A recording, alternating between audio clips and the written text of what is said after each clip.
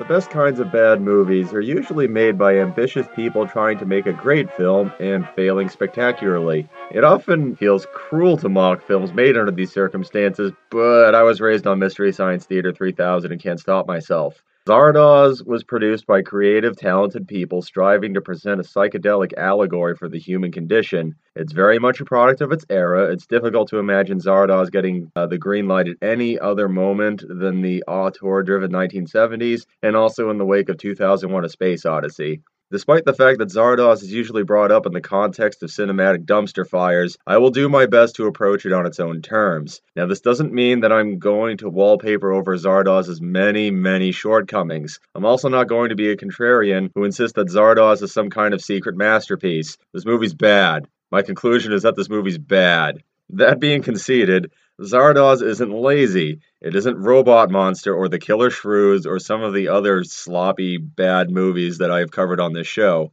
It stepped up to the plate and swung the bat as hard as it could, and whiffed so hard that it accidentally hit itself in the crotch somehow.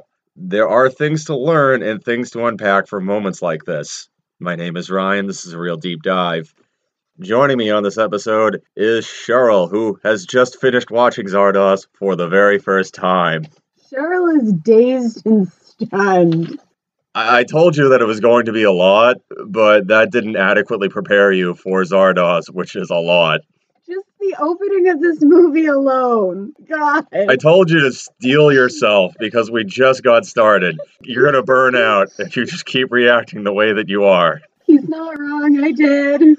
I'd say the main reason that you picked Zardoz is because of your personal fondness for Sean Connery. Oh, 1000%. Sean Connery was my adopted grandfather. I decided, early on that it's no, that man's amazing. And you've seen most of his other classics, his James Bond movies, Highlander, Red October, Indiana Jones and the Last Crusade. The Rock! This is the one that was left. And I do know that when you were a teenager, you decided that if you ever got famous to the point where they made a biopic about you, you wanted to be played by Sean Connery. Oh, yeah, to the point that anybody that I met in life that, I got close to, I made them swear that if I was going to be in a movie that they had about themselves, that they would cast Sean Connery as me. And it didn't matter what age you were supposed to be. If you were 4 years old, Sean Connery would just be sitting there in a princess dress being, I'm Cheryl. Well, that or it would be his voice, with a little girl. Either works. I mean, obviously you have to leave room for the artists to do their work. You just saw Zardoz for the very first time, but this is my second viewing of it. The first time I saw it was at the Luna Theater in Lowell, Massachusetts. Hopefully it will still be open when the pandemic finally passes over. However, they had this running feature called Weirdo Wednesdays, where you would come in and they would show a cult movie and the admission was free, but they wouldn't tell you what you were going to watch until it was too late. And the week I went, it was Zardoz, which I knew of it because of his reputation, but that was the first time. So I saw this one on the big screen. Were you okay to drive afterwards? Because I feel loopy and I just moved from the couch to the table. Becky was driving, so I was okay. So before we go any further, let's break down the plot as best as I can. There's a lot open to interpretation here, but after 2 viewings and consulting various synopses available online, Zardoz is set in a post-apocalyptic future year of 2293. The first person we see is the floating head. The floating head was enough for you. Of Arthur Frayne, who warned you that he is a puppet master who manipulates the various characters in the film. This scene was shot at the last minute at the insistence of the studio, who was afraid that Zardoz was incomprehensible and that this prologue would help. It looks like the head is just going Pong style across a black screen. It's amazing. In this dystopian future, the human population is divided into 2 main groups. The first would be Eternals. These are immortal beings living a decadently luxurious yet aimless existence on a country estate called the Vortex. Now, everyone else outside of the Vortex are called the Brutals. These are just the teeming masses of undesirable proles who are mostly in the way. However, later on, the Eternals need these individuals to farm food for them. More on that later. Now, a subset of the Brutals are the Exterminators. Now, these people maintain order by terrorizing the serfs and also just winnowing the population. Although later on, they're the ones who force the rest of the Brutals into farming. They take orders from a flying stone head called Zardoz. The very first scene in this film, because none of what I just told you is explicitly stated. In the opening scene, Zardoz, the flying stone head with a permanent angry grimace, approaches the exterminators and gives them a speech about how the gun is good and the penis is evil, and then vomits rifles at them. No further context is provided. Once again, I was like, Cheryl, you need to taper it down because you are not going to be. This is just going to keep going. He's just fucking floating in the sky like a swamp from Mario, and then he just belches bullets at them. This leads me to point out that Zardoz's laudable goal of trying not to infodump or spoon-feed exposition to its audience, and its shortcomings when it comes to getting its audience acclimated to its world and its storytelling stakes, will be discussed in the thematic portion of this episode. Now, one of the exterminators, Zed, hides aboard Zardoz, killing its eternal pilot creator, the previously mentioned Arthur Frayne, in the process. He arrives at the Vortex, meeting Eternals Consuela and May. They overwhelm him with their psychic abilities and force him to work as a menial laborer. Consuela wants Zed destroyed, but May and an Eternal named Friend consider him worthy of scientific study. Oh, can I stop you with a question since you've seen this movie twice and you seem to be the expert? What was up with the plastic wrap people in the head? Superfluous nudity, another thing we'll be discussing later on. Alright, now most of the exposition here, because despite the fact that it is trying not to spoon feed you anything, there are still a lot of info dumps. Friend is basically the source of this. Zed learns that the Eternals are overseen and protected from death by an artificial intelligence known as the Tabernacle. This has resulted in eternal civilization gradually festering into lazy corruption. The pointlessness of procreation has rendered men impotent, and meditation has supplanted sleep. The lack of goals or struggle has driven some Eternals to catatonia, a social group known as apathetics. Oh my god, I found one of the links to the Lord of the Rings. Meditation. The elves meditate instead of sleeping. Oh, yeah, that's one thing. One thing! Yeah, the apathetics are introduced to us because Zed tries to sexually assault one of them and is off-put by the fact that she is not reacting to him whatsoever. Our hero, everybody. Yay! The hero we all deserve. He is the hero we all deserve. Most Eternals spend their listless days baking special green bread or curating humanity's stores of knowledge. Eternal law is governed by complex, arbitrary social rules whose violators are punished by artificial aging. The worst criminals are dubbed renegades and are aged to the point of senility. When an Eternal dies, usually due to an accident, they are reborn into a healthy new body created by the Tabernacle. The Eternal's eventual doom lies in underestimating how intelligent Zed is. It turns out that he was genetically engineered by Arthur Frayne to seek out the Vortex and, presumably through the virtues of his noble savage demeanor, spur the Eternals out of their cultural stagnation. However, unbeknownst to Frayne, this is at the behest of the Tabernacle itself. I have another question. Yes? Do you remember when Fire and Ice came out? When we did the Fire and Ice episode? Yeah. Do you think that the two were, one was inspired by the other? We've got the Noble Savage again. Not directly, but they're probably ripping off the same people, Lord of the Rings for one thing. Lots of butts, too.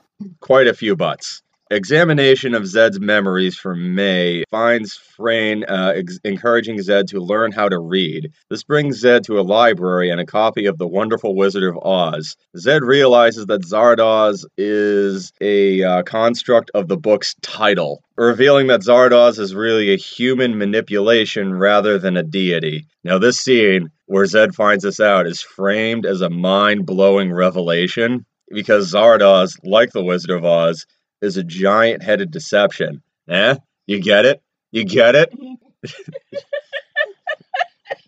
Whoa, man.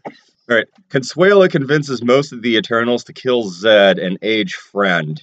Okay, this character is solely called Friend, so he can make an old friend pun after he is aged. And only half his face is aged. This man is playing the long game. Zed, however, is able to escape their influence, partially due to the help of the apathetics, because his glistening man sweat has awakened urges in them.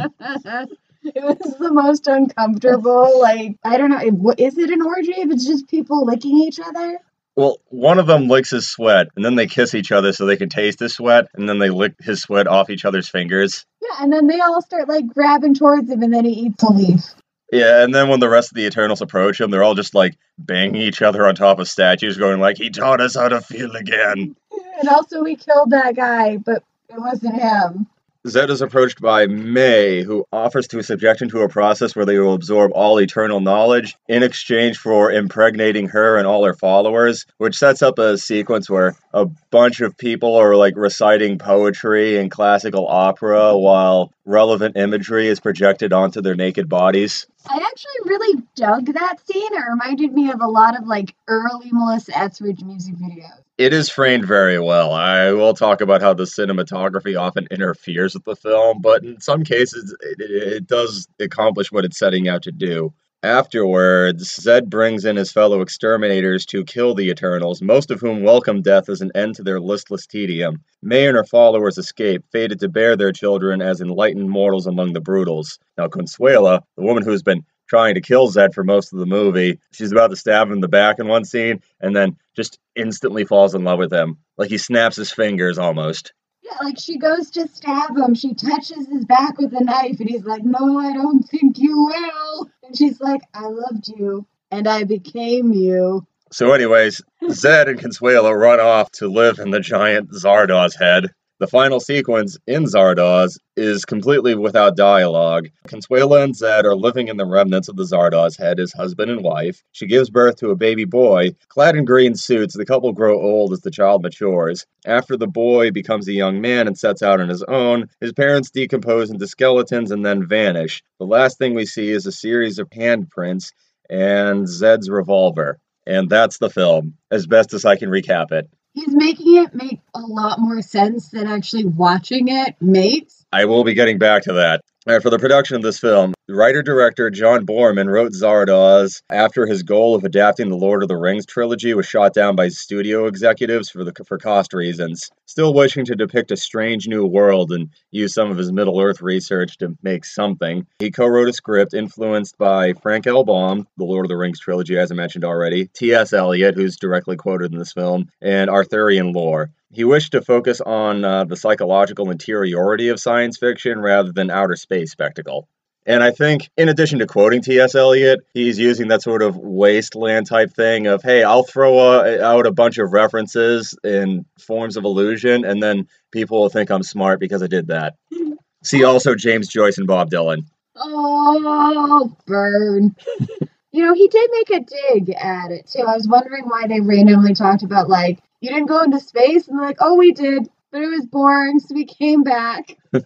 Warner Brothers, who had worked with Boorman on most of his prior films, had no interest in the Zardoz script. 20th Century Fox, looking to poach Boorman because he was one of the most acclaimed directors of the period, which is saying something, this is 1974, expressed interest in working with him on anything. The Fox liaison sent to Boorman found the script confusing, but he gave approval based on Boorman's reputation, past success, and just browbeating. Boorman just sort of just like squeezed him into approving the film. But do it, though. Burt Reynolds was cast as Zed because he had already worked with Boorman on Deliverance, one of his biggest films, and it does have a lasting reach into modern pop culture, although generally, like, say, Psycho and a couple other films, people only really know it for that one scene. Ding, ding, ding, ding, ding, ding, ding. That's the one. Reynolds had to pull out due to illness, and they struggled to find a replacement. Boorman contacted Richard Harris, but never heard back.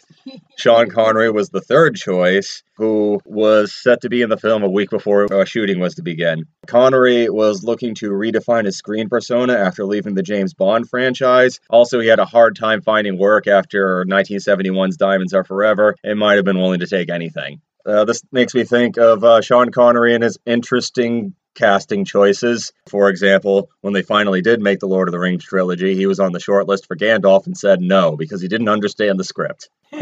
Also, when they made The Matrix, he was offered Morpheus and turned that down because he didn't understand the script.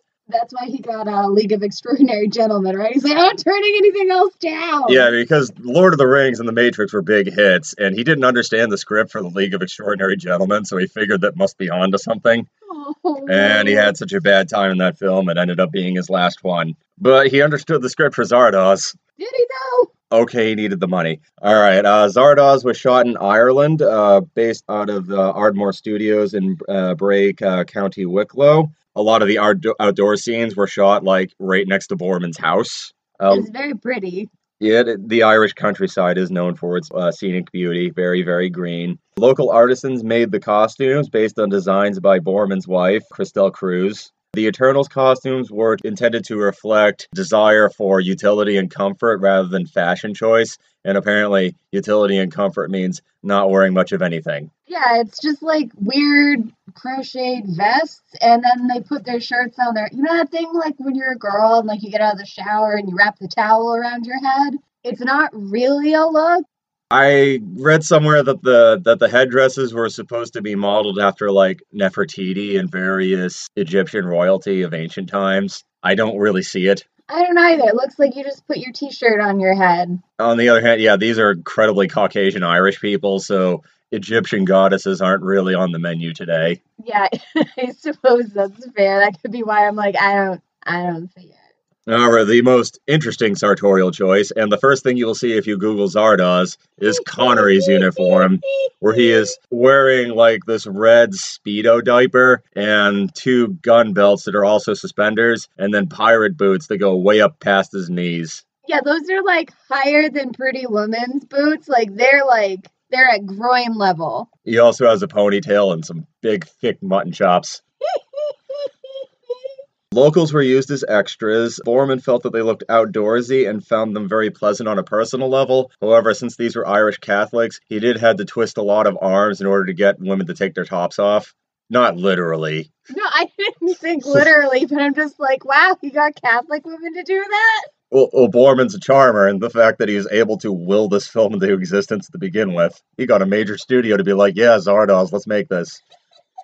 None other than Stanley Kubrick was an uncredited technical advisor on this film, which I think explains a lot. The Irish government interfered with Zardoz's production in a couple of ways. For example, they wouldn't let the crew import prop guns because of recent terrorist attacks. I mean, it's Ireland, yeah. Yeah, the troubles were still ongoing. Cinematographer Jeffrey Unsworth wanted an impressionistic atmosphere in the film, so he shot with his lenses wide open, with lots of fog filters on them, and he had ample smoke machines running at full blast at every moment. This resulted in footage that couldn't be reproduced with clarity. A lot of them were, you couldn't actually see what was going on. It was just angry Sean Connery voice coming out of blurs.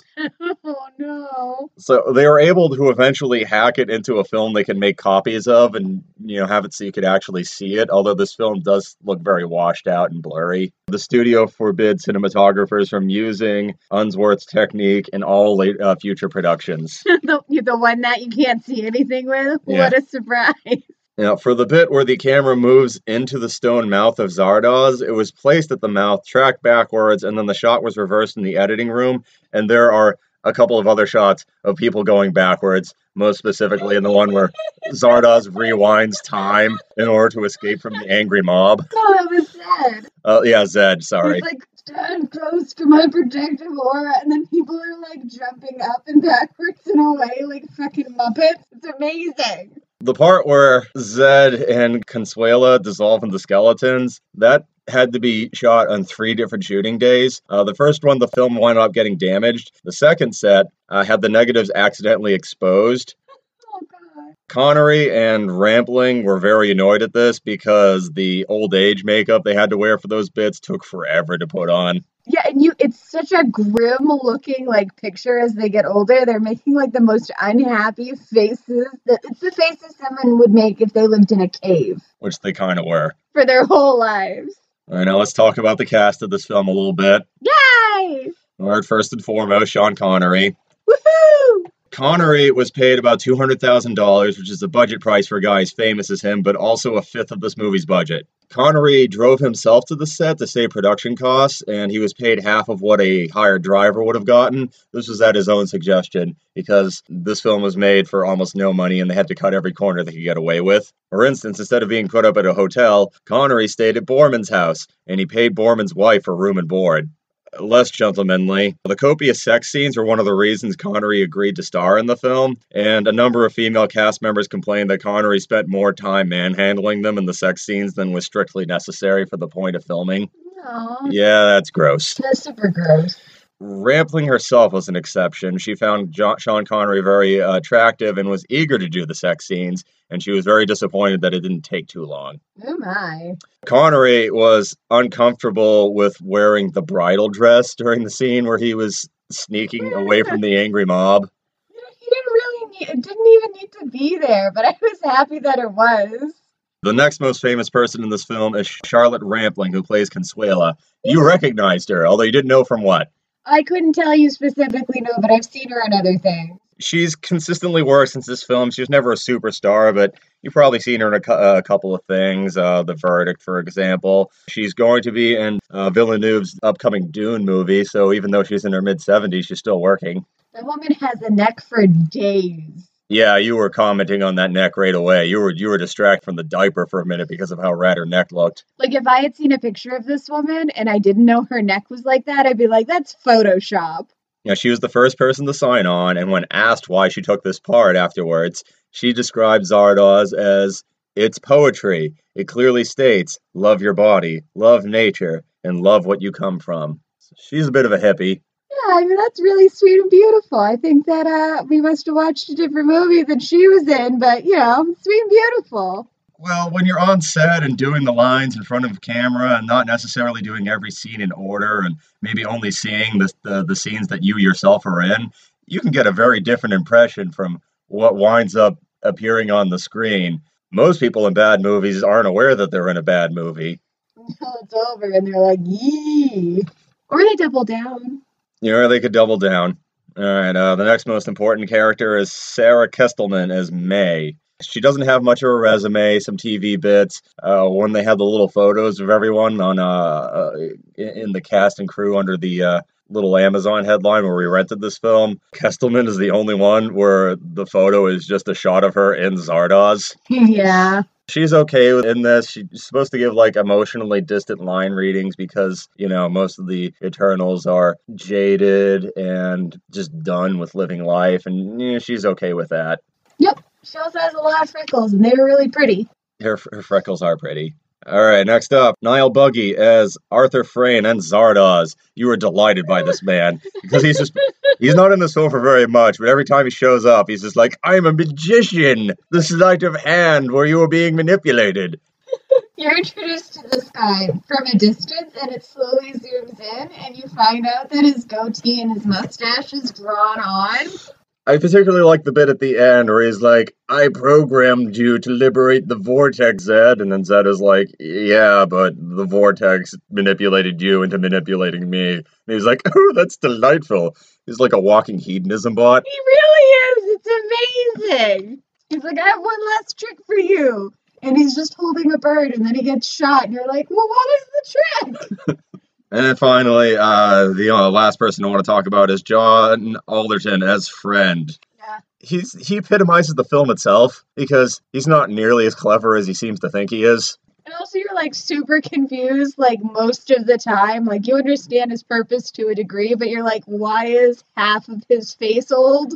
And he's supposed to be like this Oscar Wilde, just walking around droll persona. And he's just like, "Oh, look at this silly little man," as Sean Connery is standing here, and you know the woman is just groping his bulging chest hair. Was he though? Was he supposed to be Oscar Wilde? I think he's supposed to be an Oscar Wilde-esque figure. He's supposed to be the guy who's just, you know, quipping at you, except none of his quips are funny. I thought he was just the shitty dude that threw bread at people out of a wagon. He can be more than one thing. All right, the music of this film. All aspects of the film were under Borman's control, including the music. He hired David Monroe to compose the score, encouraging him to use medieval instruments such as notch flutes, gemshorns, and antique bells. I also picked up a little hurdy-gurdy. I don't know what a hurdy-gurdy is, but it sounds delightful. It's kind of a lute that you can turn with a crank while you're playing it. Oh, I've seen that in museums. And you definitely recognize what one sounds like. Is he the reason that there was like all that vocalizing in the movie? Yes, all that vocalizing, which is supposed to be like modeled after Gregorian chanting. Was it? It was supposed to. I don't think that's how it came off. It did not. It came off as like a bunch of people gargling, but like together.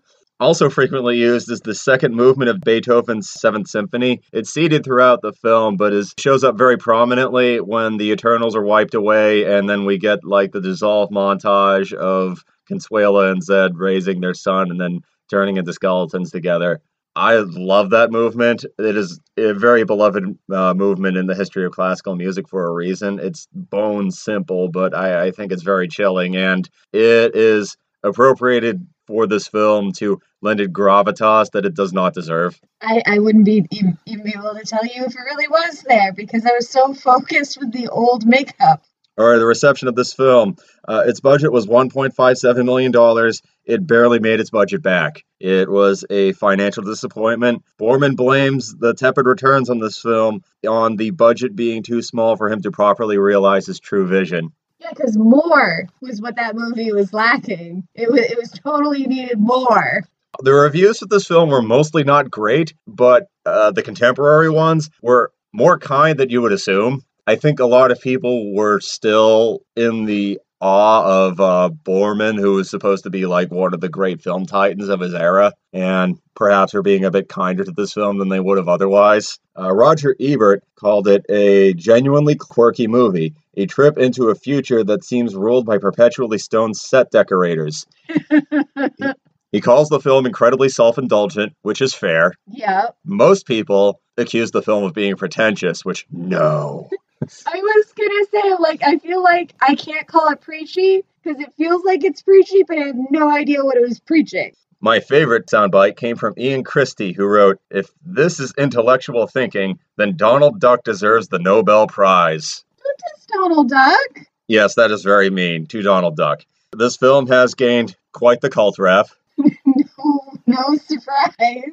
If you're looking at a list of like fucked up weirdness for your bad movie night, it is usually close to the top of the list. It's right up there with Troll 2 or The Room or various other things you could apply to that list, especially if you're an aficionado of Sean Connery just as a stage persona. Oh, I'm buying this movie. Zardoz is directly referenced in an episode of Community. It is Abed's favorite film. It also is the springboard for a first season episode of Rick and Morty, so Dan Harmon is just into Zardoz. Also, a Swedish melodic death metal group called Brundle Hayes recorded a 2018 tribute album entitled Zardoz, which is, once again, melodic death metal instrumentals intercut with dialogue from the film. That sounds like that would be really cool, especially like with like a laser show in a planetarium. I mean, the film itself is kind of a laser show at a planetarium, particularly the scene where Zed destroys the tabernacle and he's just sort of going through a Bruce Lee Hall of Mirrors. Yeah, like, is he in the crystal? Is he just is that second level meditation? Well, the tabernacle just goes, "You have penetrated me," which that caused you to giggle for like 5 uninterrupted minutes. And up until then, you were just stone-faced overwhelmed for a good 20 minutes. Well, because before that, I was taking it all in, but then I was overstimulated. It was too much. But then I was like, could you imagine if somebody said that to someone in the bedroom in that voice? I was debating in my head, has Cheryl become acclimated to the film, or is she just numb? All right, now let's talk about the important thematic subtext of Zardoz. Do you need a minute? I can pause. Okay. Now, if there's one thing I want to talk about when it comes to Zardoz, it is instances where one's ambition doesn't quite match one's reach. Yeah. Because there is a good movie hiding in Zardoz somewhere. a lot of contemporary films, like, say, Logan's Run, Planet of the Apes, Rollerball. You mentioned Time Bandits. Yeah, Time Bandits. And I absolutely see the Planet of the Apes now that you mention it. Yeah, the premises for those films are just as silly as Zardoz, possibly more so for a couple of them. I think the difference lies mostly in execution. And the Barbarella vibes. Oh, yes. You asked me if Zardoz is like a spiritual cousin to Barbarella, which I can sort of understand how other people could get there, but I don't think so because Barbarella knows exactly what it is. It is intentionally campy. Zardoz thinks that it's some kind of transcendent, genre-hopping, mind-melting masterwork of the human condition and is trying so hard to be that, but it's not. I feel like it could be in like a box set though. Like those two DVDs together, sort of like how they always put like the Dark Crystal with the Labyrinth. I'm guessing that if you're into Zardoz, you probably like Barbarella too. You would be wrong. I really want to like Barbarella, but that movie's a lot. And Zardoz isn't. I got through Zardoz in one sitting. I had to break Barbarella down into 4 viewings. Well, you get back to the pitfalls of not spoon-feeding exposition to one's audience.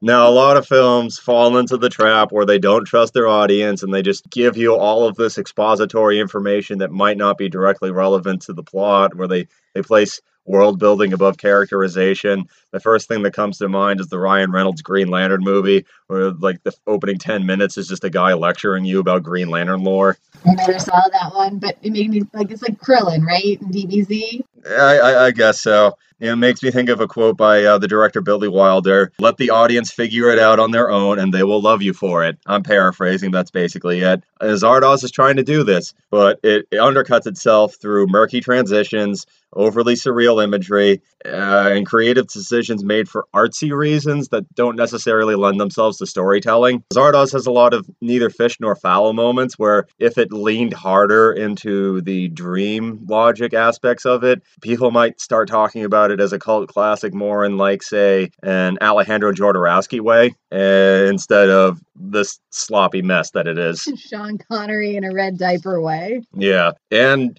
to be honest, there still is quite a bit of spoon feeding in this film. This film grinds to a halt so Friend can tell you what the renegades are. Act 2 in general is very draggy. It just keeps going, and it just keeps giving you more facets while, like, Sean Connery is offering you potatoes. You're like, I want more stone heads. Give me more flying Zardoz heads. And once again, Zardoz is trying to be about something. I believe that people believe that. Yeah, for example, the post-apocalyptic future in Zardoz is a commentary on class hierarchy.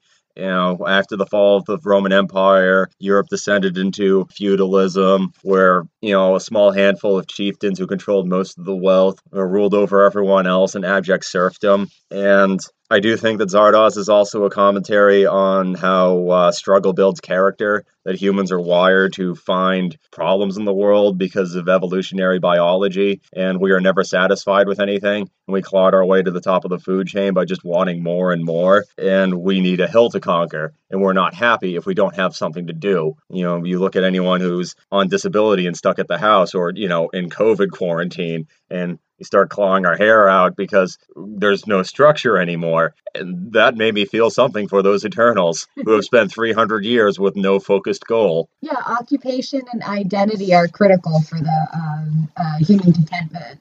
And that's what the Eternals do not have. Even breaking boundaries into outer space was not enough for them. It got boring, so we came back. Another thing that it keeps talking about is the wealthy elite isolating themselves from the worst effects of civilization's collapse, which they probably caused. That feels particularly relevant in this day and age. Oh, really?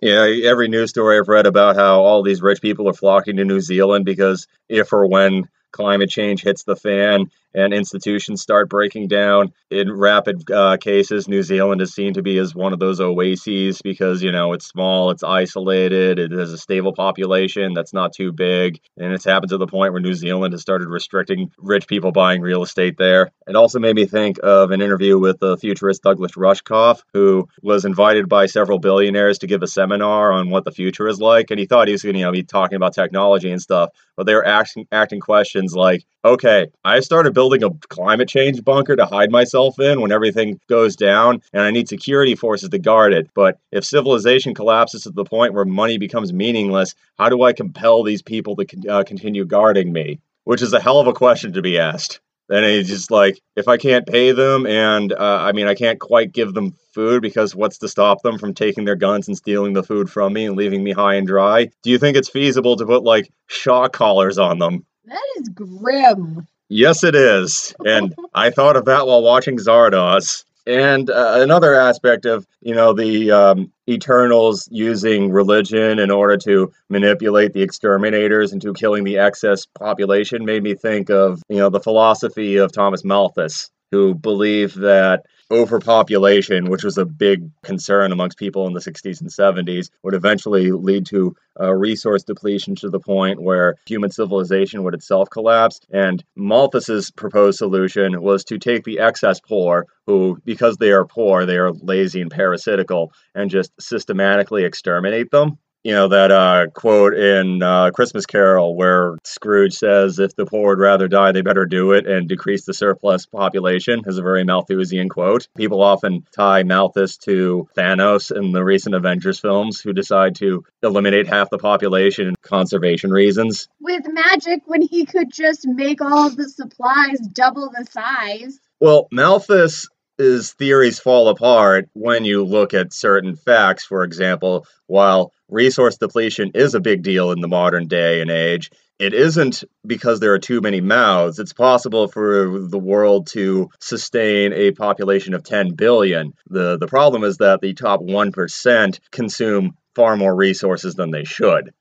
And Malthus, combined with the evolutionary theories of Charles Darwin, led to eugenics and eventually Nazism. And the resurgence of Malthus in recent years, due to a certain recently ousted president, among other things galvanizing it, has led to the eco-fascist movement. So whenever I hear a libertarian talk about the needs for population control later on, it makes me think of Zardoz. I think that's more thought than Zardoz has gotten in a long time. Well, the last thing I want to talk about is the superfluous nudity in this film. There's a lot. It's the 70s.